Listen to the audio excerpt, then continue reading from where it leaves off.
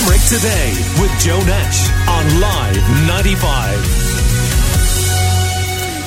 Now, I'm sure a lot of you like spending your birthday at home, but Elsa Shorten went to amazing lengths this year to make sure she got back home in time for hers. She was in Singapore for 6 months because of COVID-19, having made a trip there before it. But she made it home to Cardiff in Limerick in time to celebrate. And her daughter, Tracy Shorten McMahon, who's actually taking the call from Singapore right now, is on the line to tell us a little bit more about it.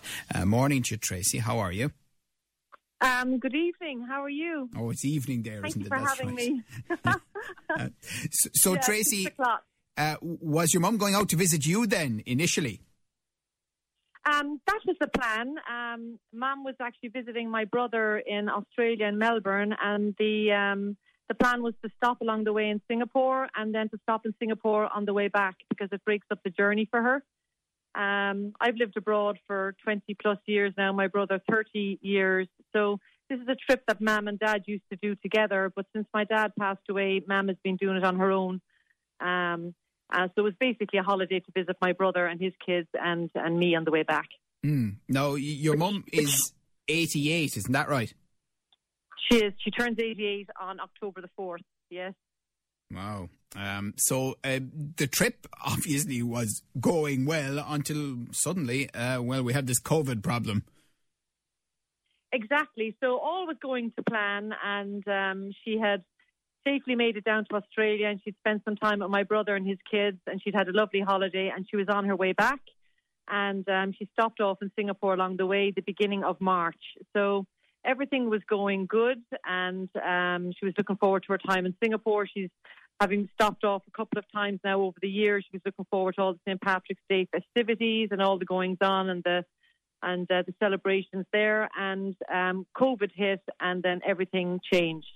There was no more holiday anymore, and we were very, very quickly in safety mode and how we were going to keep Mum safe while she was with us in Singapore, and then how were we going to get her home. We didn't really know what we were going to do.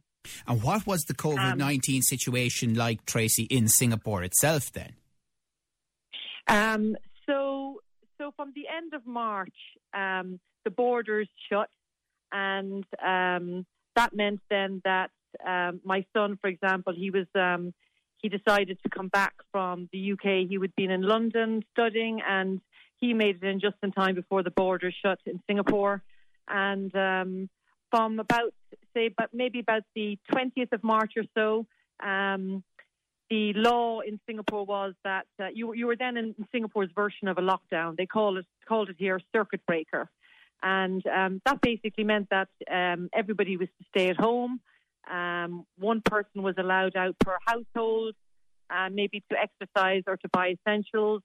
And that was it. Everything was closed. Restaurants were takeaway and delivery only. Churches, schools closed, bars, hair salons, everything. Masks became compulsory to wear when you did leave your home. Right.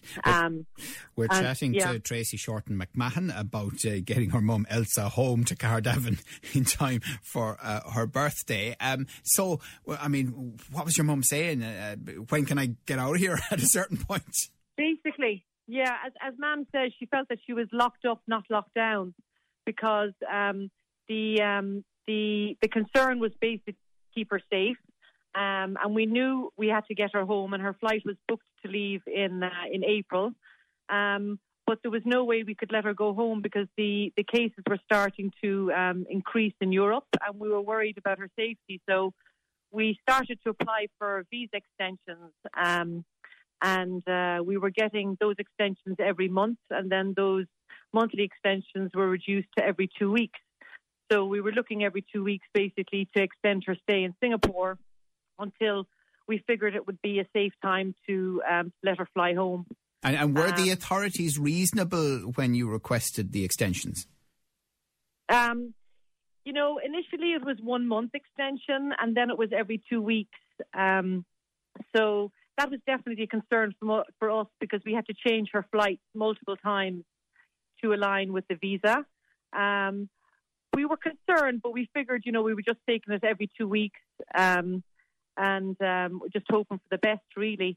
And myself and my brother set up a WhatsApp chat, and basically we're trying to work out what would be best for Mam. And we even considered at one stage, would we fly her back to Australia to sit out the winter in Australia and wait for things to improve in Europe and in Ireland. And we were lucky, actually, we didn't do that because Australia and Victoria, where my brother is, has since locked down. So we were lucky that we kept her in Singapore and just sat it out, basically. They have a very strict lockdown. But, I mean, was she saying, well, no, I really do want to go home to Limerick?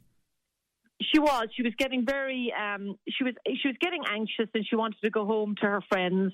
And she's got a very tight knit community in Cardavan. She's involved in the Actively Retired, and she goes to church every day. And she's got her friends around her in her neighbourhood. And while she was enjoying staying with us, she was starting to get a bit anxious. All right, she wanted to go home because it was coming into the summer also in Ireland, and she'd only planned to stay a couple of weeks with us. It was never supposed to be, 5 or 6 months. So, but she also was very, very concerned for her own safety, and she knew that she didn't want to fly if it wasn't safe. So she was happy to stay put until we all worked it out between us.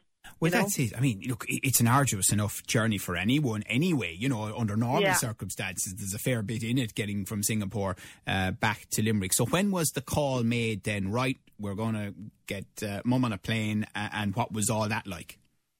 Yeah. So the opportunity presented itself when my son Mark was planning to go to the UK for university, and he was flying through Amsterdam. So we discussed it with Mam, and we said, okay, there's a chance that you'd have some company along the way.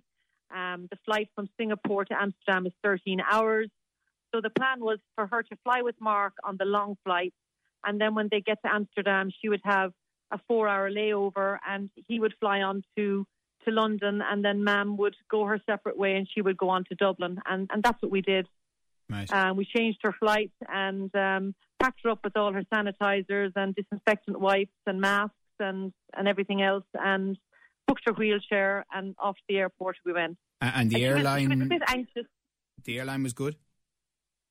The airline, as my mother said herself, she felt like she was wrapped up in cotton wool and treated like royalty, because we had booked a wheelchair for her the whole way, and they basically just, they took her from door to door, basically, in the wheelchair through the airport. It was Amsterdam, so it was all one terminal, and it was pretty straightforward for her.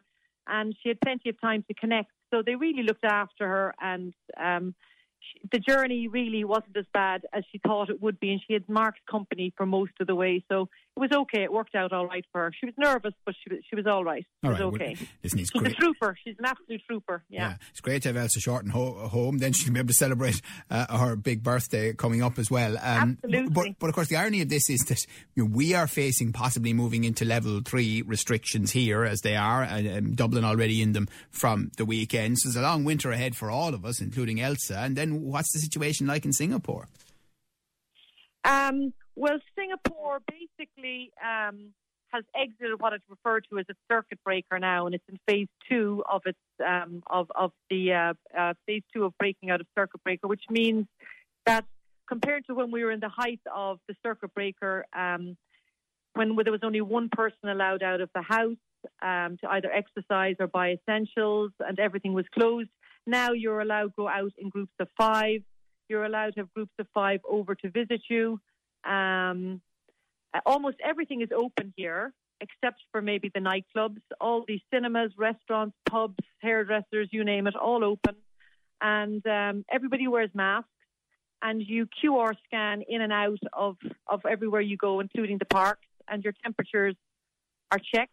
And life continues. And I believe it's going to stay like this until there's a vaccine. Right. You book your slot in a restaurant. It's 2 hours. Your last orders are 9:45, and everything is all shut up at 10:30. Everybody's gone home. And obviously, you enjoy life there. I mean, you haven't been there for quite a long time now. Yeah. We're here 7 years now. We've been in Asia almost 20. We were in Thailand before that, where 2 of my boys were born. So yeah, but we're hoping, fingers crossed, please God willing, that in the next 2 or 3 years we might make it home.